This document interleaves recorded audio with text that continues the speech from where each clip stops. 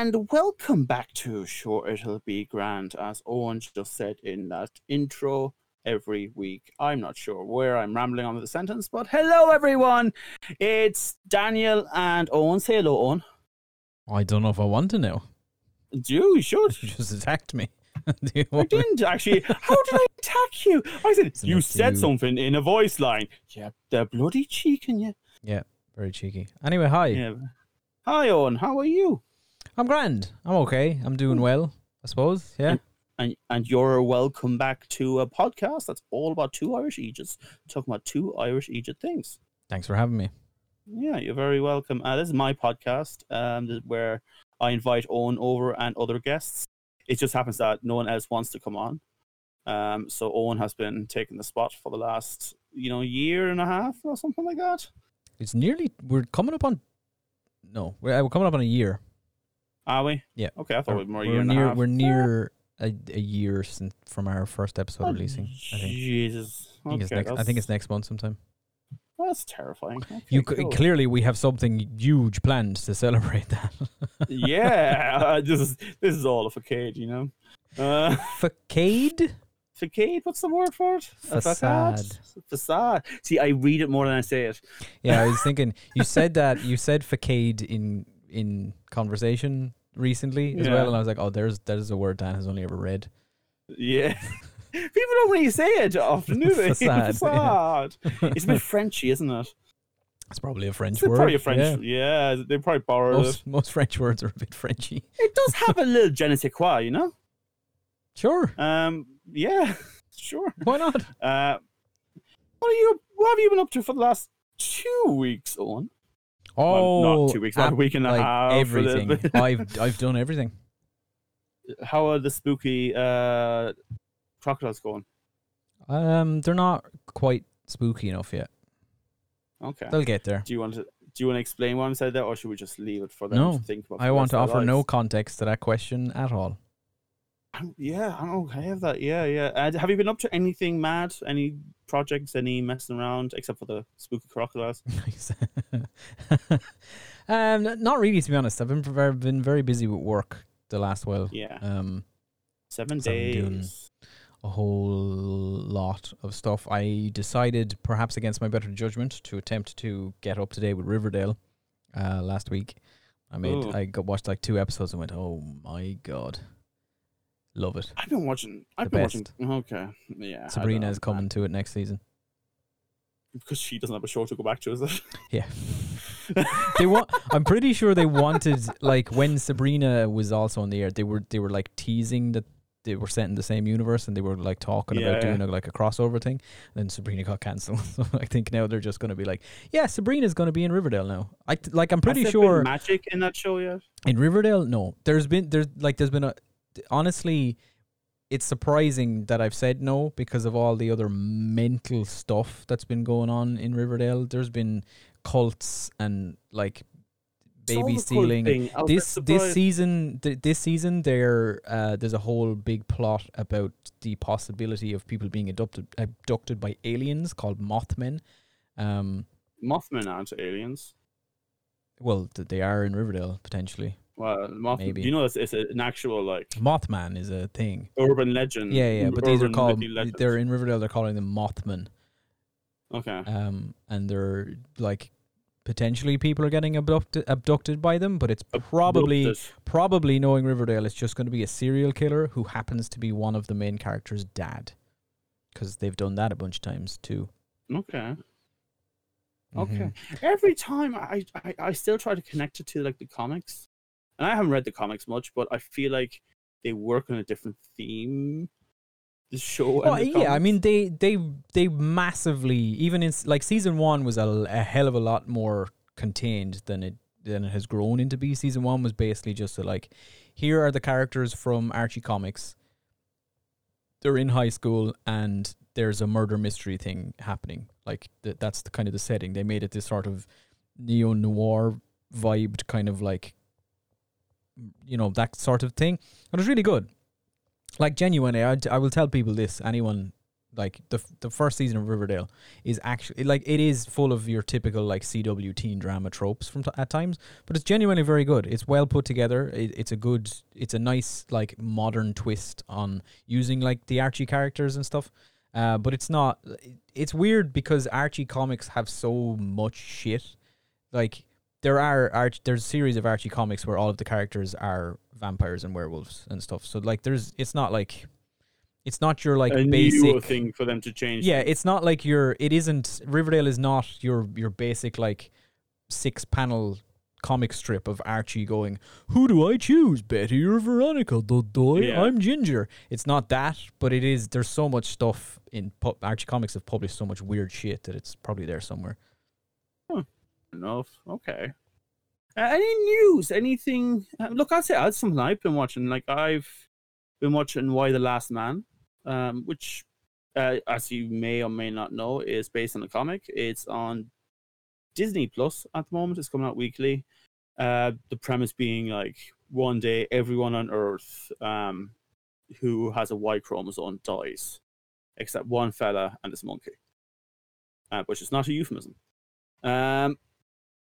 And yeah, it's a story that, in the grand scheme, they say that, all men are dead. But actually, I quite like what they're doing in the show where they just explain, like, obviously there's plenty of women with Y chromosomes as well, and they died as well. And they're not trying to make it a masculine thing alone, which I kind of like. It's an interesting, direction to look at it. I think the comic... I'm not sure when the comic came out, probably 90s, maybe 2000s, where that kind of thing was. Early 2000s, I feel like, no? Yeah, yeah. 2003-ish, so, maybe? The Friends era, so, transphobic. Right at the end of Friends. Yeah, you know what I mean. Picked up the baton right straight from Friends. Y: The Last Man, the graphic novel. Yeah. Yeah, but I loved the graphic novel as well, and I'm enjoying the show enough. The show is very different to the comic in a lot of plot points, but you know what? Like, the older I'm getting with adaptations and all that, I'm just looking at it, even if they, like, ruin it, and I'm doing apostrophes here, like, the original still exists. It doesn't ruin the original work. I can just enjoy what I enjoy, and that's it. Yeah. Yeah, it's a healthy attitude to have towards all of these adaptations, to be honest. That more people should probably feel that way. Yeah. Like, just because somebody else, like Matt Reeves making Batman is not going to mean Michael Keaton's Batman doesn't exist anymore. You can still that's still there. You can still watch it. Like, it's not like fine. Yeah, look, hey, Warner Bros. is going to make a new Batman movie. We're going to burn all the stuff we had, and we're going to start new. It's like, what? We're going to... Honestly, slightly off topic, but I think they need to do that with Batman at this point. Just not burn everything that exists, but I really think we need like 5 or 6 years where there's no Batman. Just stop making Batman. Just give it let us breathe. Let people go back and like Batman. I'm not a Batman fan, but like it's constant. Well, look, you're a Spider-Man fan. It's the same fucking shit. It's the same principle with all of them, I suppose, really. Yeah, well, I think Batman and Spider-Man have it the most. Like, they're constantly coming back. Yeah, and Batman, Spider-Man is probably the second on it, but Batman's definitely the top because there's been like seven Batman since 1980, whatever. Like, it's just that's not even like fucking Adam West even before that. Like, it's just constant Batman. There's never not been a Batman thing in production or why did that click into our psyche so well? Batman just has to exist. I don't know. Yeah. I don't get it, to be honest. But I don't really like, Yeah. There you go. Other things I've watched. I finished What If, Marvel's What If.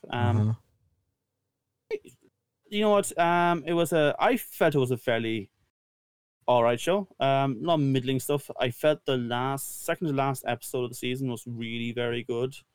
I thought the finale not as good. I mean, look, I don't know. It's Marvel at this stage. I like that they played with some ideas. Really, they did. There were some great moments in it. But I think I might just have to just put down Marvel for 2-3 years and then come back and see if there's anything that's, oh wow, this is interesting. Because I'm just burnt out. It's just too much. It's not even the quality at this stage, because all Marvel movies are okay. like that. Not bad movies. They're all right. If you want to go into cinema and have some popcorn enjoyed, that's what they are. And people giving out that they should be more than that, like, get a hold of yourself. That's what these movies are. Move on. Don't watch them. You're shit out of luck, Dan, because I'm pretty sure they said last week Marvel currently has 36 different movies / TV shows in development. One of them they announced this morning is a WandaVision spin-off. It's about Agatha Harkness. Well, that was always going to happen, to be honest. I'm getting right out in front of this here. We won't be reviewing that one. No, I will say I did like Agatha. I did like Agatha. But I'm not, because we did a no. Look, because we did the weekend thing for WandaVision. I'm not doing it for that. I think it's fair to say, if we do go back to reviewing shows and all that, it'll be non-superhero stuff, because we've done the superhero stuff now. We'll look for something else if we are going to, in general. Yeah, probably. Yeah. I'll tell you my problem with What If. Speaking as somebody who hasn't watched it, right? Okay. Forgive me if I'm wrong, right? Forgive me if I'm wrong. But because from what I've been reading about the end of it, right, they did like an Avengers type thing where all the guys came together. Yeah. So so were all of the like random What If episodes in the same universe? No, they're also separate universes. But then the last episode brought all the universes together. The last 2 episodes, I think. Yeah, something like that. Yeah. The appeal of What If was that it wasn't that.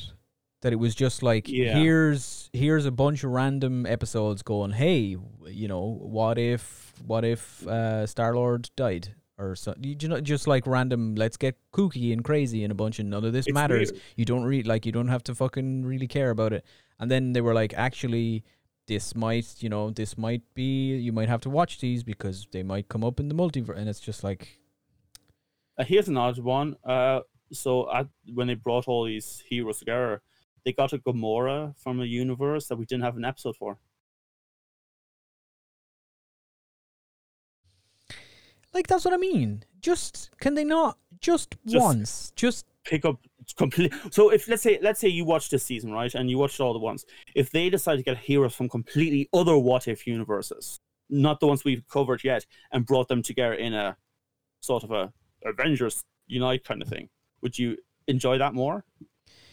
Yeah, I think the I had like the appeal. The main thing when they announced What If for me was that like it wasn't going to be this big connected to everything thing. It was just Marvel finally going, let's have some fun with these things. Let's go fucking, let's most of the season it did do that.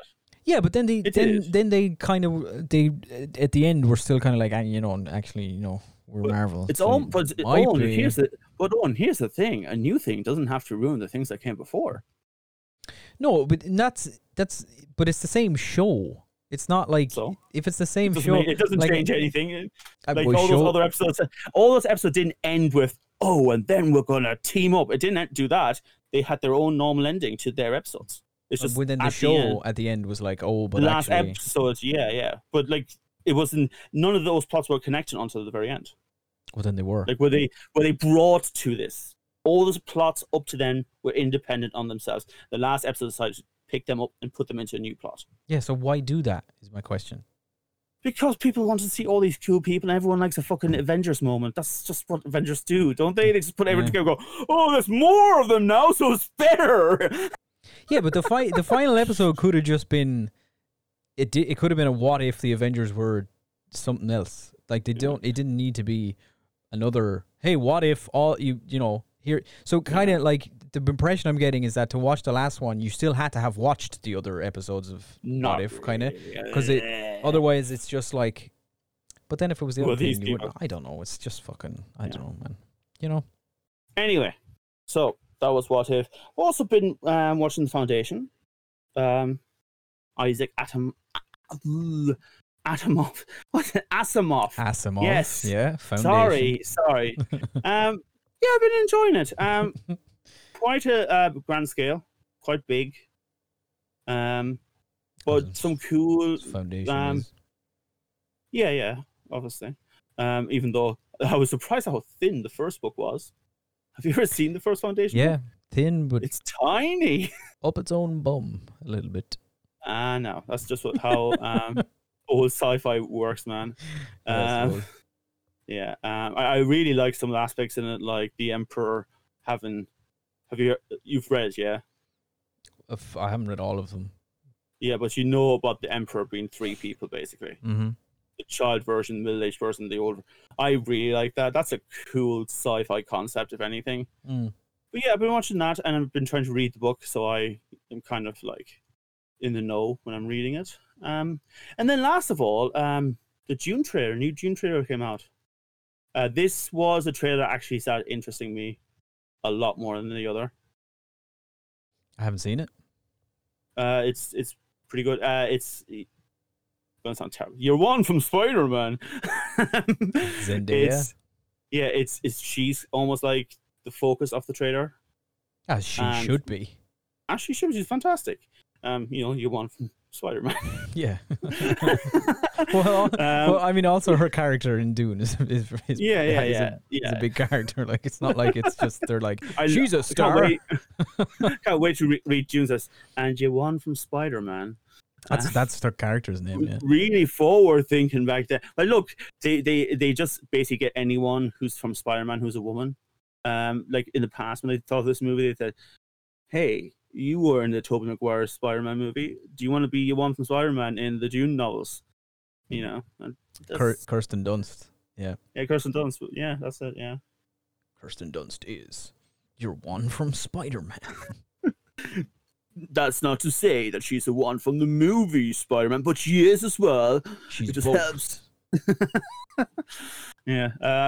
So yeah, do you have any news? Anything you've been watching, or do you want to talk about except for Riverdale? No. You can say no. No, I started a documentary thing on Netflix called "The Many Faces of Billy Milligan," or some Who's shit. Billy Milligan? Billy Milligan was a criminal in 1970s America. I think it was Ohio or somewhere. And he was like the first person. Well, not the first person, but he brought the the defense of having multiple personality disorder to like kind of national attention in America. So he was diagnosed with multiple personality, like schizophrenia. I don't know if that's a correct term to use anymore, but they reckon he had 13 different personalities when he was initially being tested, and blah. It's about that. So the story is really interesting, but the documentary itself is really odd. Awful. It's Okay. just I'm gonna the interview. It's your basic like now constant typical Netflix crime documentary setup, right? It's got tigers, everything, yes. you know. But the framing of the interviews in it is some of the weirdest shit I've ever seen. They've got people in such odd locations. They're interviewing Billy Milligan's sister, and she appears to be sitting in like government council offices, but she's like sitting in a tiny chair on a balcony, surrounded like she's like the tiny in the shot, and there's other stuff. They're interviewing like one of the police detectives who worked on the case at the time, and he's sitting in a golden bank vault just for no reason. They've got his brother, and his brother is being filmed in a diner, right? But you know those American style diners with all the booths? But he's not sitting in a booth. He's sitting on a tiny chair in the middle of the floor. And it's just this. It's just weird. It's just like every time I was like, what's happened? Why have they chosen this? Why is this man in a bank vault? Are they meant to represent different personalities, or I have no idea. It's like, why is this police detective in a bank vault? Why is this man sitting like this report? Like this other guy is like just sitting like, I guess in a like the back room of a public records office, just in between two like file shelves and stuff. Okay. It's just weird. It's just a weird thing, but the story is kind of interesting. So, interesting. Billy Milligan. Hey, guess what? What? We reviewed a movie this week. Oh, we didn't review it yet. Well, we didn't, I suppose. We're about to. We're about to review it. Should we review it? Yeah, sure. Okay, look.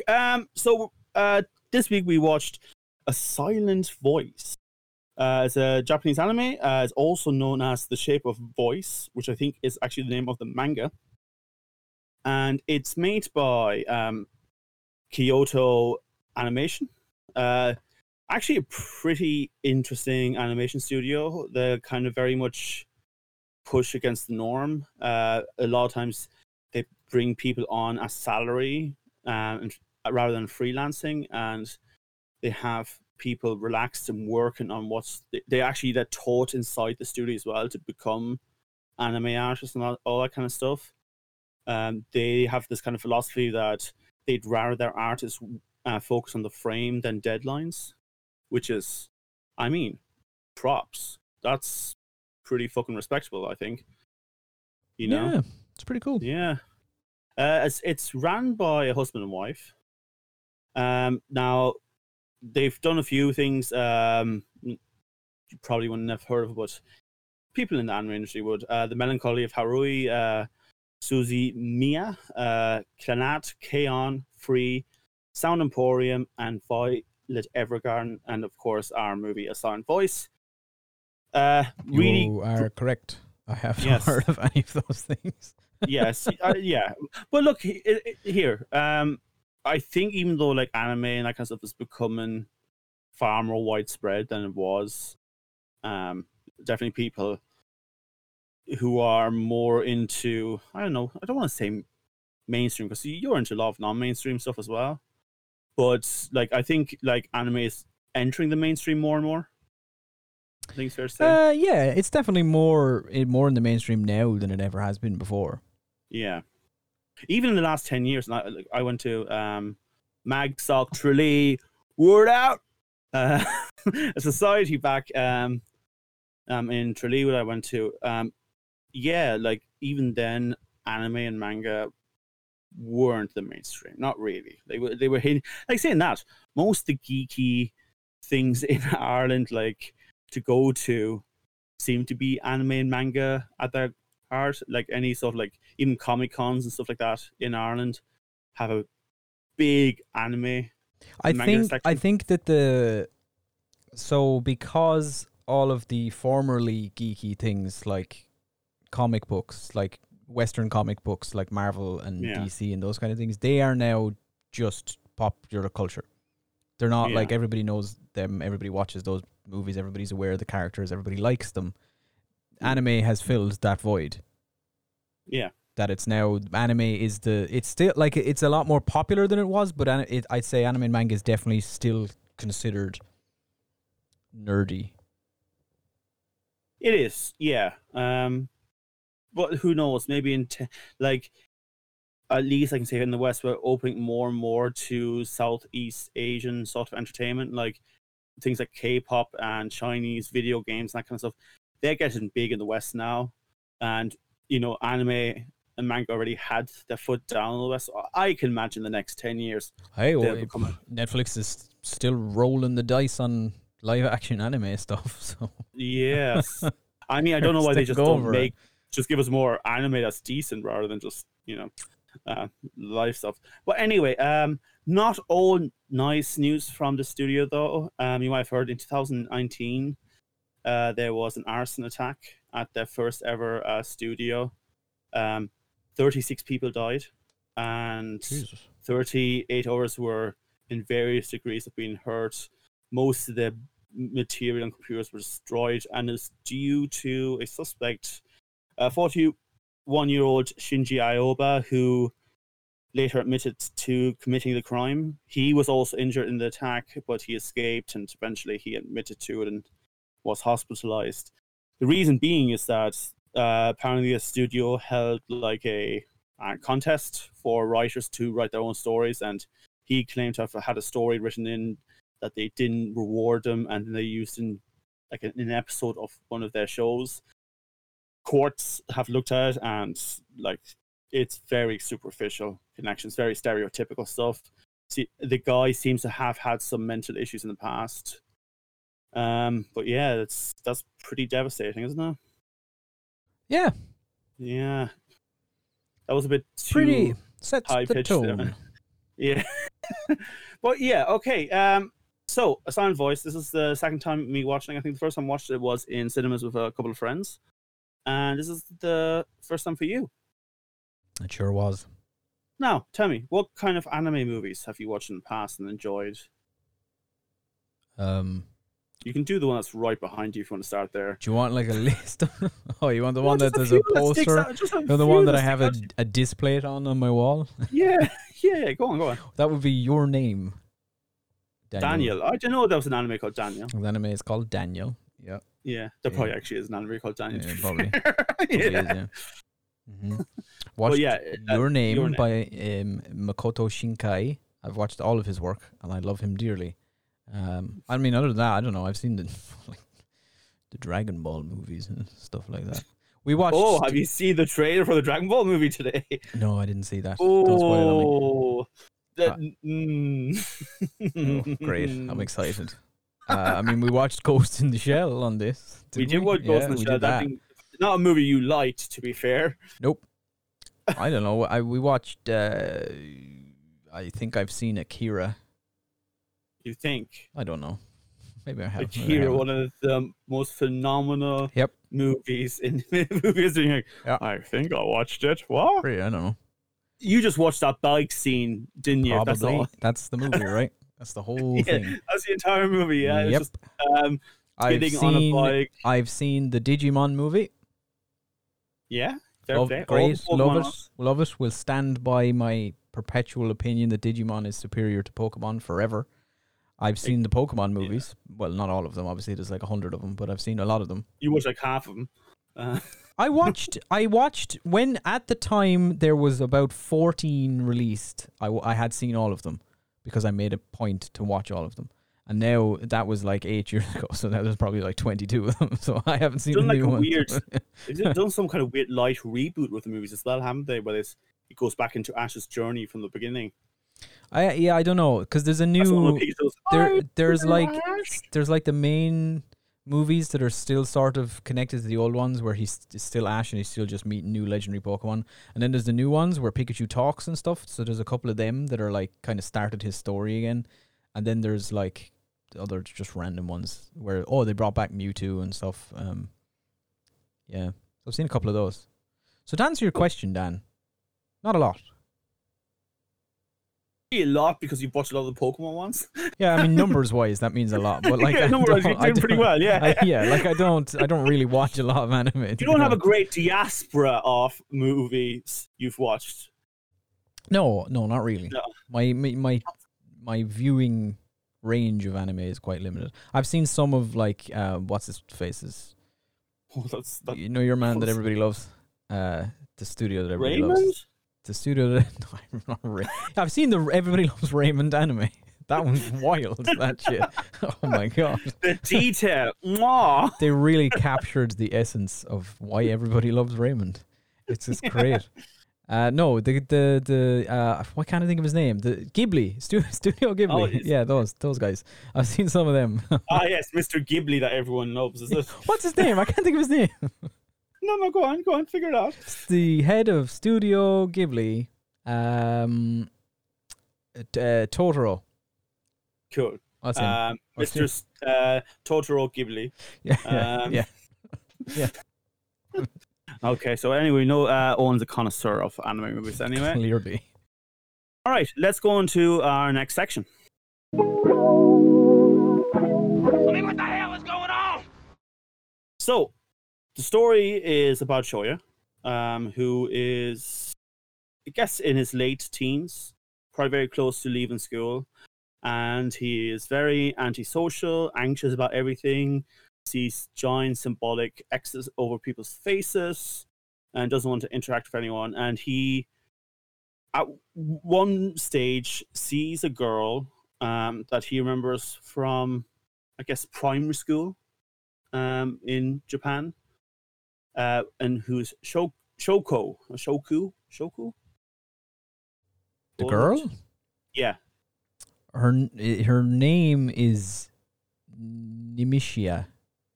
That's I'm the gonna- second name. I'm going to apologize. No, that's her name, and then she says her nickname is like Shotuo or something. Shoko, okay. I'm going to say I don't know any of the characters' names other than... That's fine, because I haven't watched it in front I of me. don't know who anyone is. I didn't even when I was watching the movie, to be quite honest. There's a girl called Kawaii, and I didn't know that was a name. I thought it was just like, Kawaii, you know, like, Kawaii. Cute. Yeah. I didn't realize you could... Anyway, there you go. Yeah, cool. Thanks for that. Anyway, it's about him having bullied her quite fiercely when she was in primary school. She was deaf, and all she really wanted to do was, she was this, very sweet little girl who wants to make friends, even with people who are kind of shit to her, and overcome it. And Ishida was just the worst person on the planet. He was a real piece of shit. Fuck.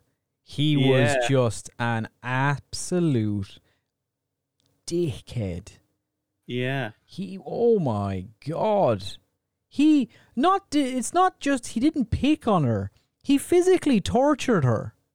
Yeah. Like, he pulled her hearing aids out of her ears daily to the point where where she bled from her ears, and then moved schools because of him. Like, it wasn't just your he makes fun of her sometimes because she can't hear him or whatever. He was a fucking do you know what I mean? Jesus. Yeah. Yeah, no, seriously. And he's the hero. It's not a story about heroes. It's not really. But it's not. Look, it really is about retribution and trying to also forgive yourself, I suppose, because you can definitely tell later on in life he's not doing well, and these things weigh on him dramatically. It's about all of those things, and one girl's mission to kill the entire duck population of Tokyo. Population. Fish. Sorry, it's fish. Yes, my bad. It's fish. Koi, even. It's the koi fish. Yeah. She hates them. She hates koi fish. So. Okay, yeah, I know. It's like I just knew when we were watching this movie, you kept on bringing it up. It's just like, I knew in your head, it's like, this is fact. If you feed fish to bread to fish, the fish die. I bet you're the same person at a wedding who's just like, you shouldn't throw rice. Oh, you shouldn't. You shouldn't. You shouldn't feed. You shouldn't give ducks bread. That's fair. Koi fish. And you can.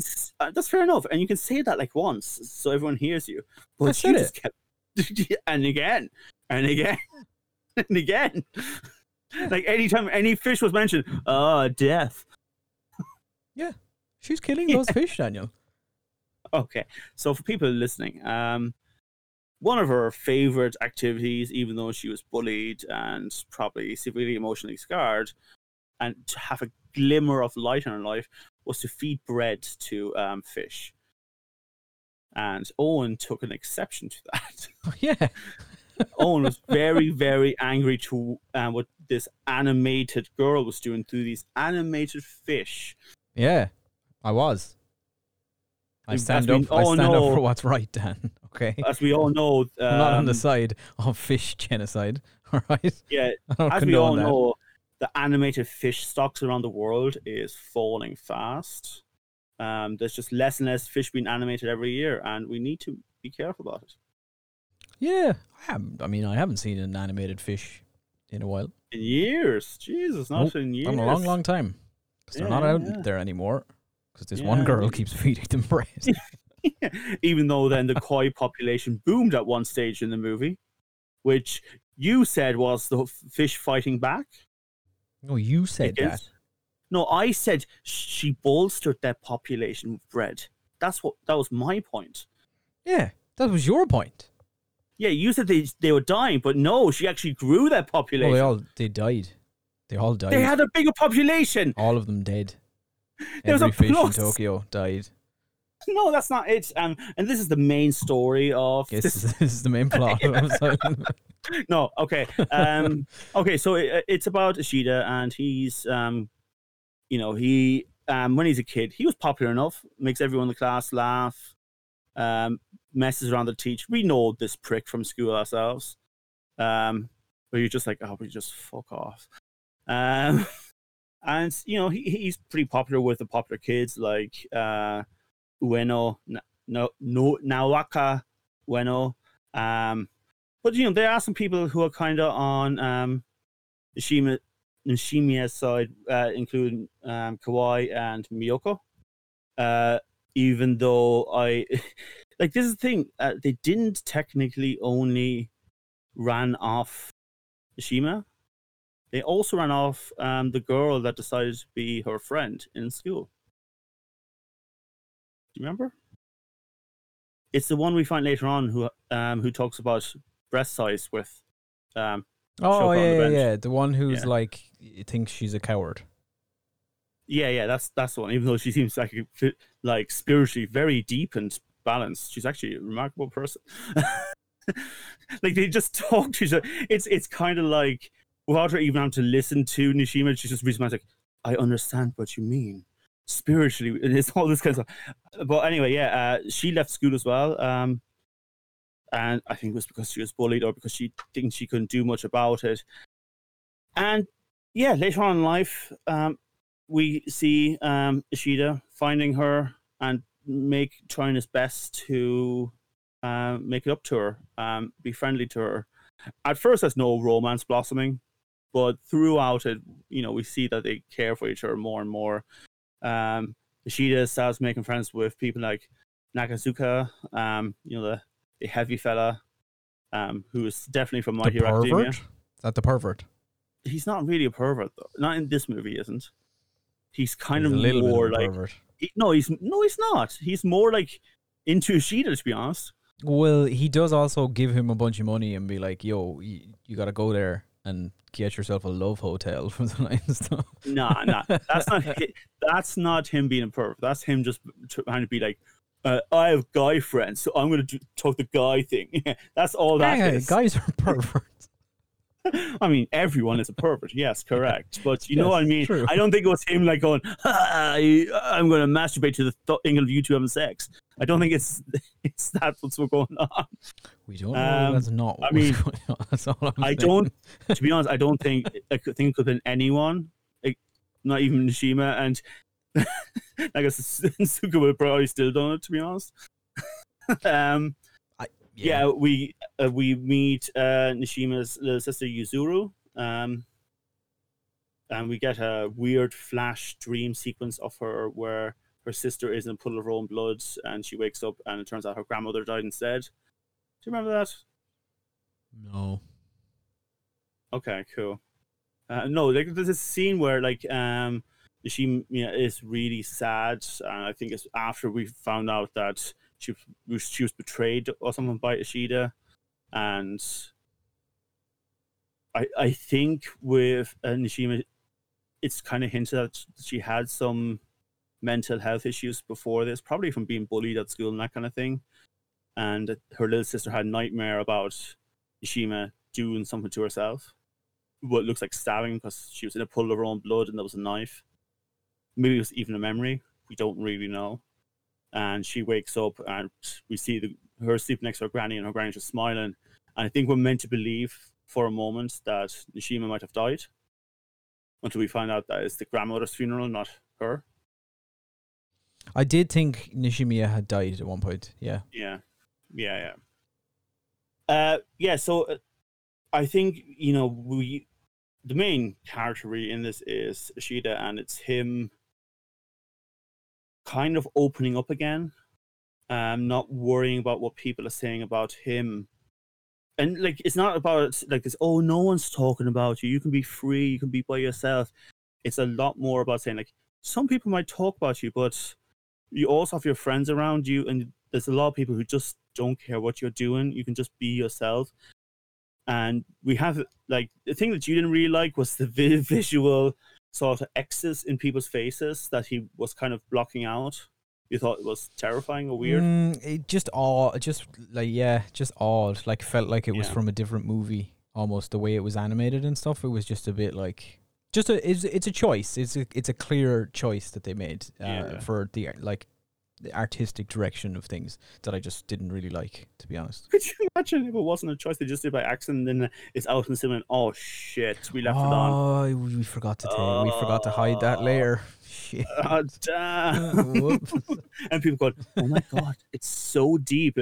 Yeah. It's just one of the animators has to cover when he's drawing their faces. He has to cover the other ones so he doesn't like draw them wrong. And everyone's going like, oh my god, this is so deep. Wow, it's so interesting. Such a powerful choice that they made here for this. Yeah. Wow, yeah. Incredible.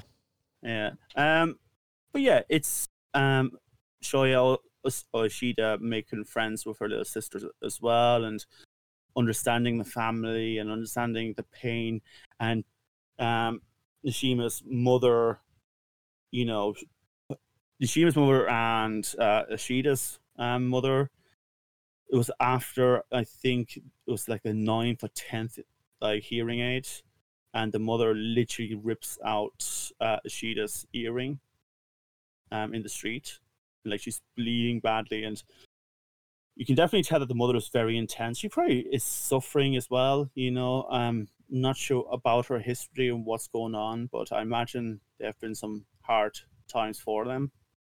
So we learn a lot of that, but by the end of the movie, there's a moment where Nishima wants to kill herself. She's about to jump from an apartment down, and Ishida jumps out, holds her, brings her onto the balcony, and he falls himself into the water and is rushed to hospital, and he's unconscious for a few days, and then comes back, and people have forgiven him, and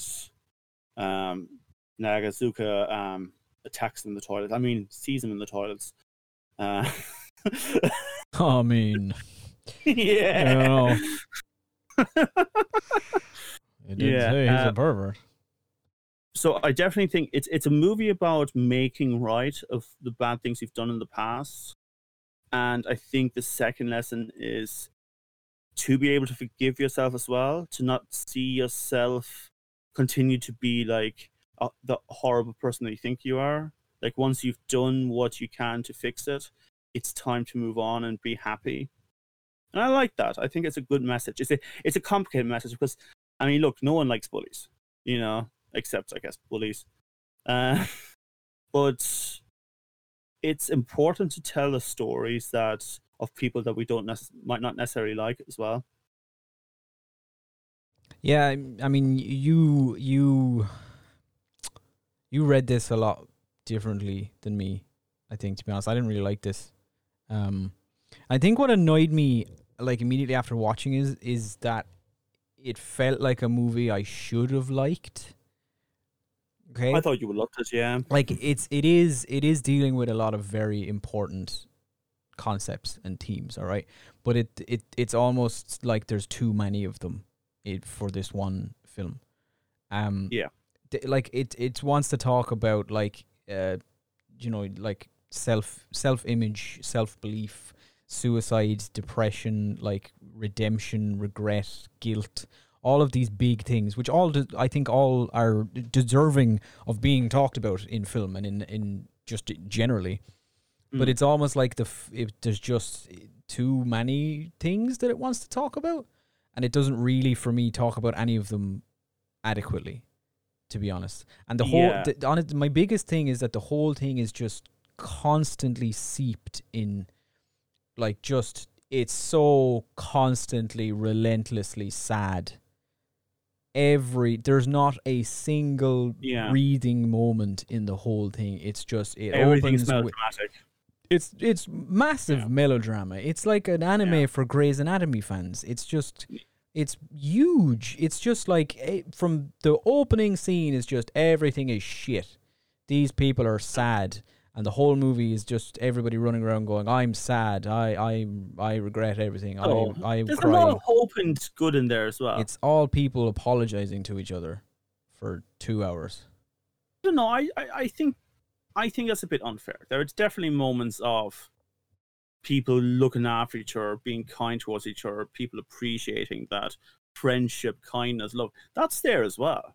It's just that, like, I've kind of agree with you, is that there is no breathing space. Everything is pumped up to 11 for every single moment. and that is a bit exhausting. Yeah, it's to the point where I was thinking about this yesterday. I think, to me, it felt manipulative. The movie, like everything in it, even the soundtrack was just so heightened, and it just felt like, here, look, cry, do some crying, have a cry now with this kind of thing, right? I think if I had watched this on my own, I probably would have fell for it more. And I think maybe I would have left the movie probably teary-eyed and going, "Oh, that was sad, but it was nice." I wasn't definitely enjoyed it in cinema more than I did on the rewatch. Yeah, I think it was. cinema was quiet. Yeah, I feel like if it had just been me and I was sitting at home watching this on Netflix, I probably would have cried, and I probably would have been like, "Oh, Jesus, that was nice." That's so sad, but it was nice, wasn't it? Whereas like watching it, we watched it together, so watching it there, I was just kind of like, I know what this movie wants me to do. There's a clear reaction that this movie wants me to have, but and it's annoying me that it's trying to force me to. It feels like it's trying to shove this, like, go here, you be sad now. Look how sad this is. Isn't everyone sad? And I just didn't like that. I was just like, no, just Okay. It's the girl in the back of the gym in Mean Girls. It's just I have so many feelings. Like, I don't know. Just pick one. Pick a feeling. I mean, I get it. I definitely think there was more than just sadness in it. I think there was profound happiness in it too. But I also understand that, look, the way we watch a movie, once in a while, I was like, what the fuck is going on here? Because, we all suffer from toxic masculinity, and sometimes we can't get past our emotions, so we have to joke about them as we watch it. Yeah, but even the moments that were supposed to be hopeful and somewhat happy felt sad. Think? Yeah, it was like, okay, this should be a nice moment, but it feels sad. It feels like the movie wants me to be sad still. Like there's no even, like, it was just, I don't know. It was too much for me, to be honest. All right, should we go into our next section then?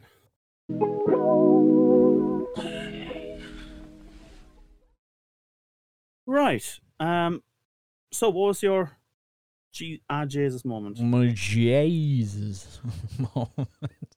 Jesus. Sorry, I don't know why I said it like that. I think I'm trying to give myself time to think a little bit. Do you want me to start? Yeah, go ahead. You do one. I think it's Nishimiya's little sister, Yuzuru. Definitely at the beginning.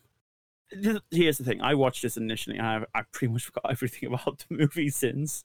So there's a part of me going like, is this a girl or a boy? And I never bought the whole, their boyfriend. I thought it was a girl. I thought it might have been a lesbian story.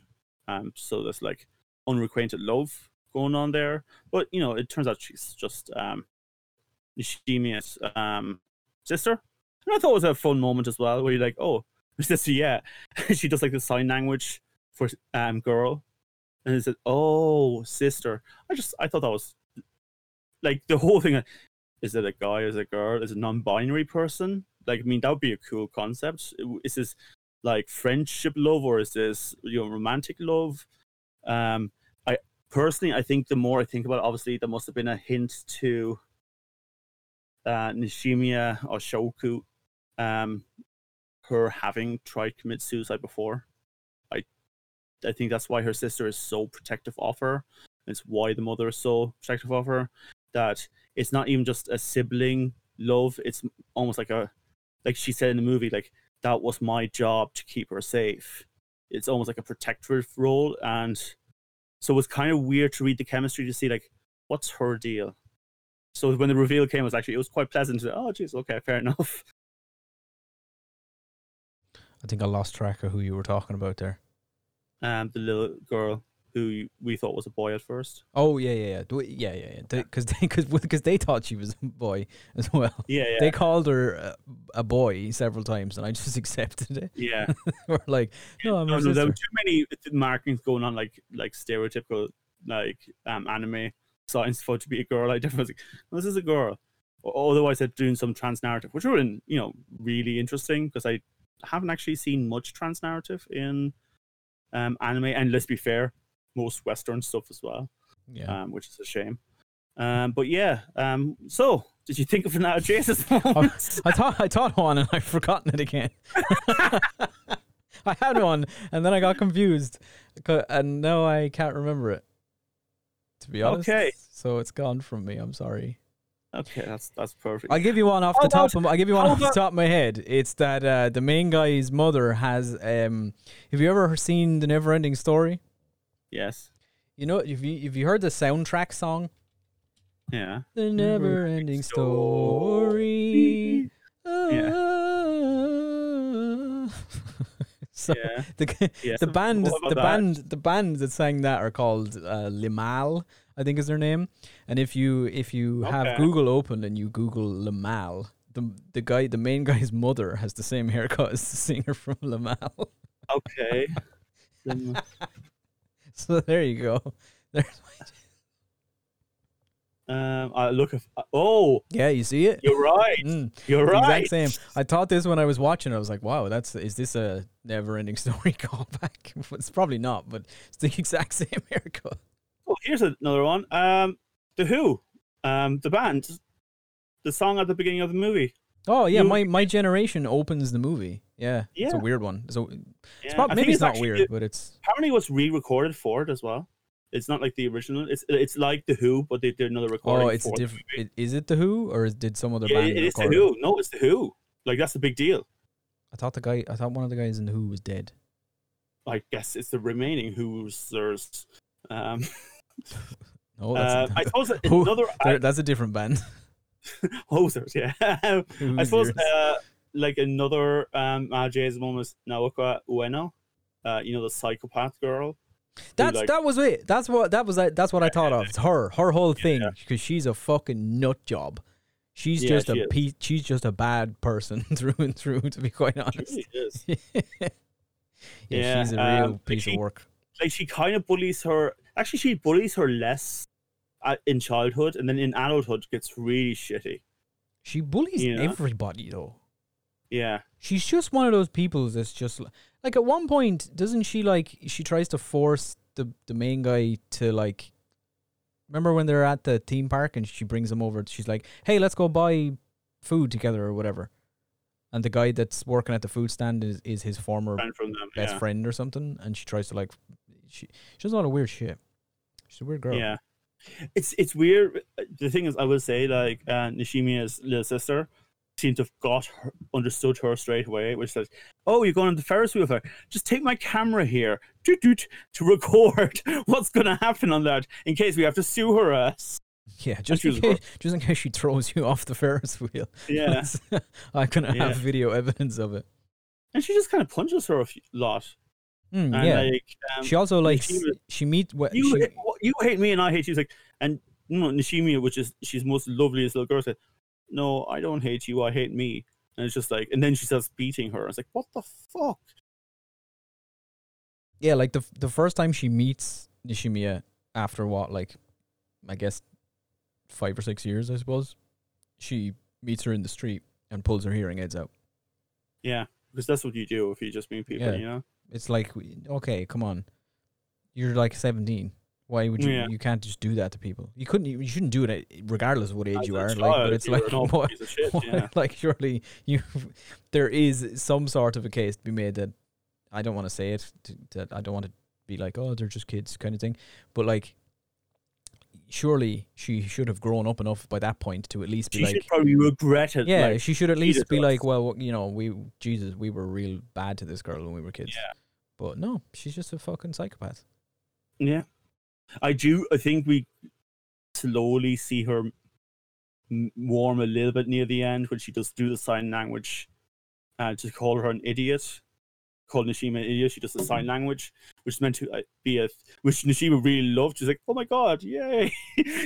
I tell you what, something I was thinking about whilst watching this, just because you've brought up the sign language thing. I thought it was odd how they handled that at times in the movie. From a, How do you mean? like, there was a lot of times where characters were speaking to Nishimiya, or she was part of a conversation, and they just weren't using sign language, but they were she still talking to her. There was other Yeah. times where like characters were using sign language, but the camera would move the frame so that you couldn't see their hands. Yeah. Well, that makes sense, to be fair. It was just felt like for a movie that's centered around a deaf girl, it felt like could an show odd them more. choice not to make that like Yeah. a key element of the whole movie, of showing them and getting that right, like accurately doing sign language and stuff. Was There were a few moments. there but was yeah, like I know. it happened in bits and pieces, but even all the conversations with the main guy and Nishimiya, and it was like a thing that he had learned sign language, or whatever. The only But time he we would see- do it. He would do like little bits of it and then just talk normally. It was just like The only time we really see it is when Nishimiya and Ishida are talking on the bridge, and her sister's using her camera to zoom up and see what they're saying to each other. While Yeah. Tomohiro, like even towards the yeah. end of the movie, Nishimiya like starts trying to speak to them. Yeah. With normally, like with her voice rather than use the sign language. It was just a weird just thing that I picked up on when we were watching it, that it's generally, well, not generally I suppose, but for a movie that kind of centers around that or has one of its main characters be a deaf person who uses Japanese sign language to communicate, I thought they could have focused on that better, or like Yeah. made more of a, not, I don't want to say they didn't make an effort to do it, but like at least had some clarity in that, I suppose. And I'm sure it'd be very simple getting references anyway. You know, you could just get people to come into the studio and they could take photographs from certain angles and videos and then animate it. Yeah, I don't know if imagine it- that's the worst Yeah, thing to animate. I don't know if it was an animation choice that they decided it was too difficult. I think it probably it was. probably was. Maybe it was a budgetary thing that they were like, we can't. Saying that though, You know. outside of that, it's a really beautiful movie animation wise. Like the Yeah, it entire looks movie nice, is yeah. really good looking. Like, it definitely reminded me of movies that you've mentioned before, which is why My Name and this have a lot of the same like anime like beauty in it. I felt, especially with backgrounds and stuff. Your name, Your Name, Yeah. My Name, not my name. Whose Your name? name. Posy.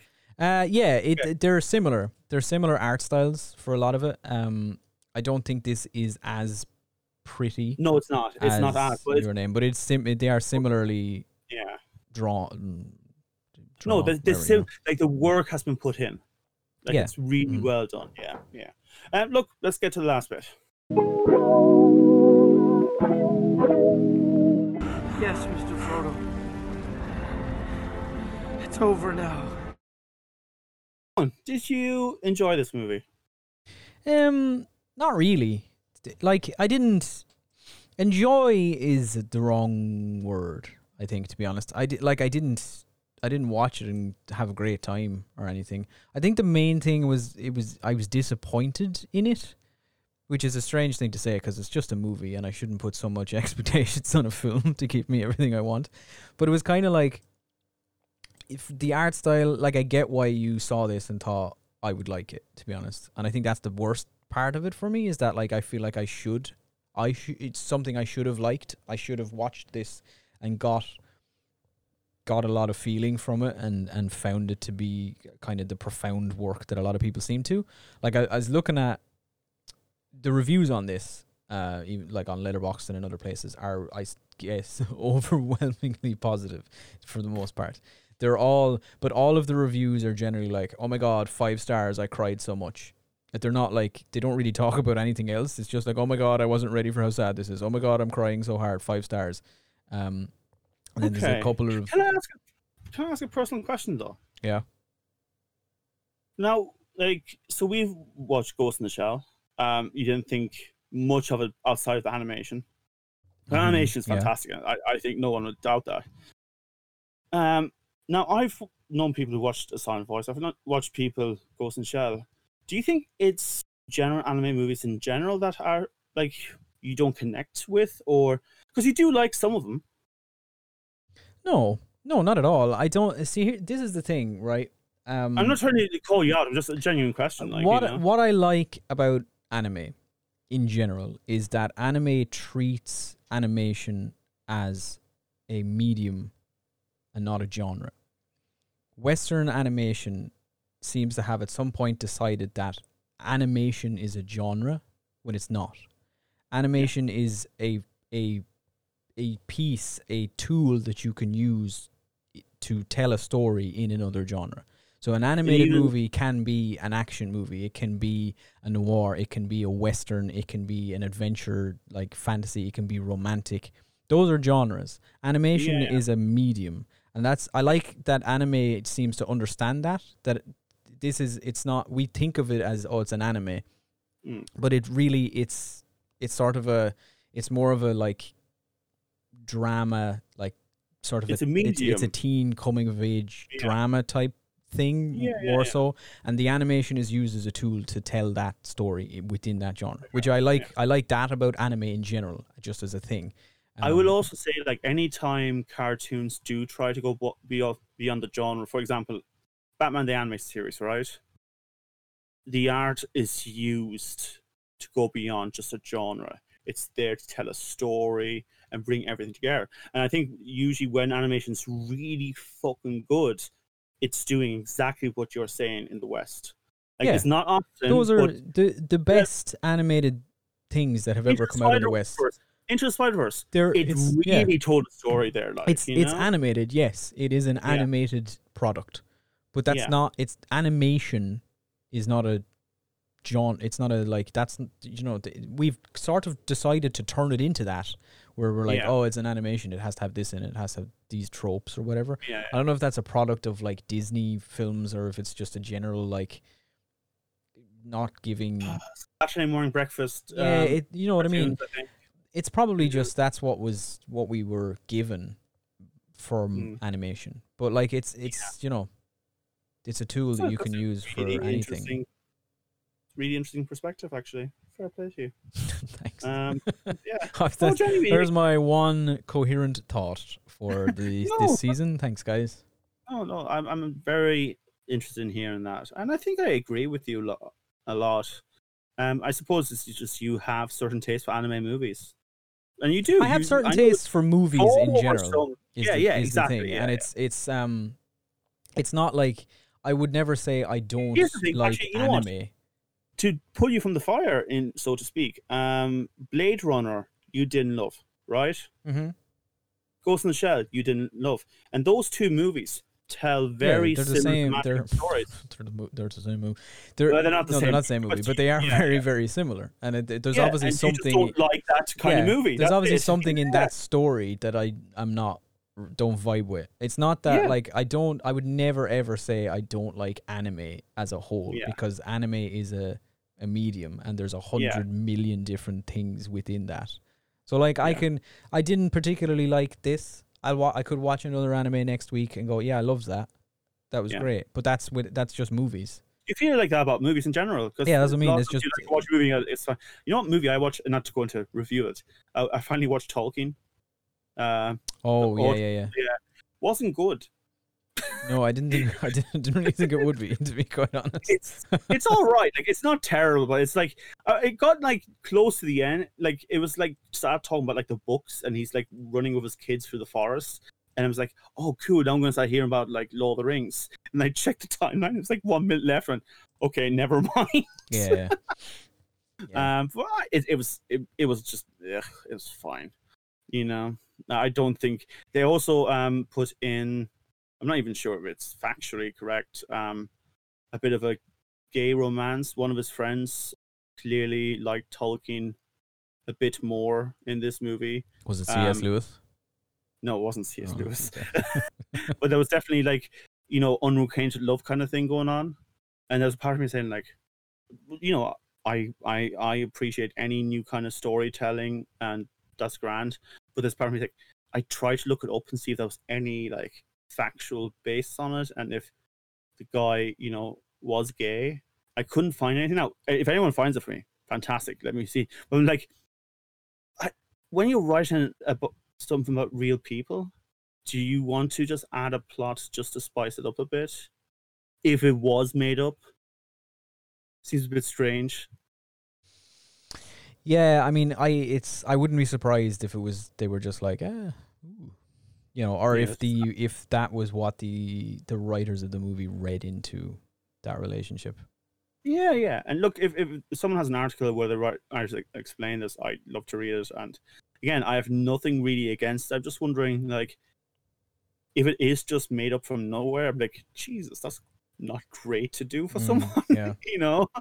Because he probably has relatives that are still alive and that kind of stuff. Like, nothing wrong with like saying that he's gay. It's just like, if he's not, why would you? Same way if there was a gay man and he said, and they were just good friends, you know. So what did you think of A Silent Voice? I don't know. Went off a tangent there. Tell me what you thought of Tolkien. Silent Voice. I liked it more the first time around. I understand it at an emotion level a lot. Like, it does. I understand having done things in the past that you cringe and regret, and you carry on with you, and that you just like letting go of things you've done in the past is hard. Like, it's really hard. It's a thing you have to work on and accept, and you don't really let it go. You just kind of learn how to carry it better, I suppose. And this movie does that in a really decent way, in my opinion. But yeah, that's my view on it. Owen, what are we watching next week? What are we watching? We're not fucking doing anything next week, motherfucker. It's a week we're doing 2 weeks. Sorry, we're doing Dune. Dune. Dune is next. Are we going to say Dune or June? Dune. I've been saying June the whole time. You say June. I say. Yeah. You say it like the month June. I say June. You say Dune.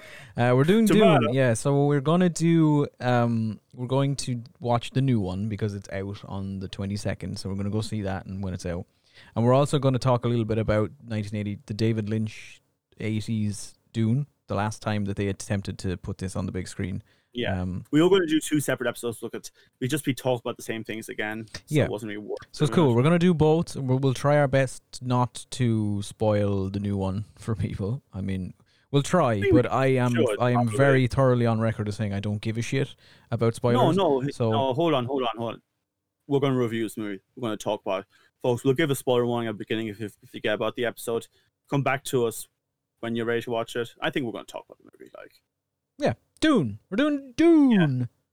Yeah. So better get those cinema tickets soon. But yeah, that's it from me. I think it's from Owen. Yeah, I've said all I have to say. I'm exhausted. Yes, he's very. What time is it now, Owen? It is time you had to watch. The old classic. Got him. You know, I remember the first time, just before we go, I remember the first time when I was over here in Ireland, I was like 10 years old. And do you remember all those Argos watches that everyone was getting at the time that wanted like the blue in them and silver? Like there was silver mostly and like had blue body and stuff. They were, every single man in their 30s and 40s were buying these fucking things. They were cheap as dust and people were buying it. And I remember, like, I think I was at a friend's house in Maxtown at the time. Don't hunt down my ID. And we were just like, I think one of the friends was like, Dad, what time is it? And the dad just puts up his hand with the watch. Time you gotta watch! And got in the car and drove off. I mean, it's a classic. Anyway, it's a classic. Classic. Yeah. That's it from me. And Owen, we'll see you in 2 weeks for Dune.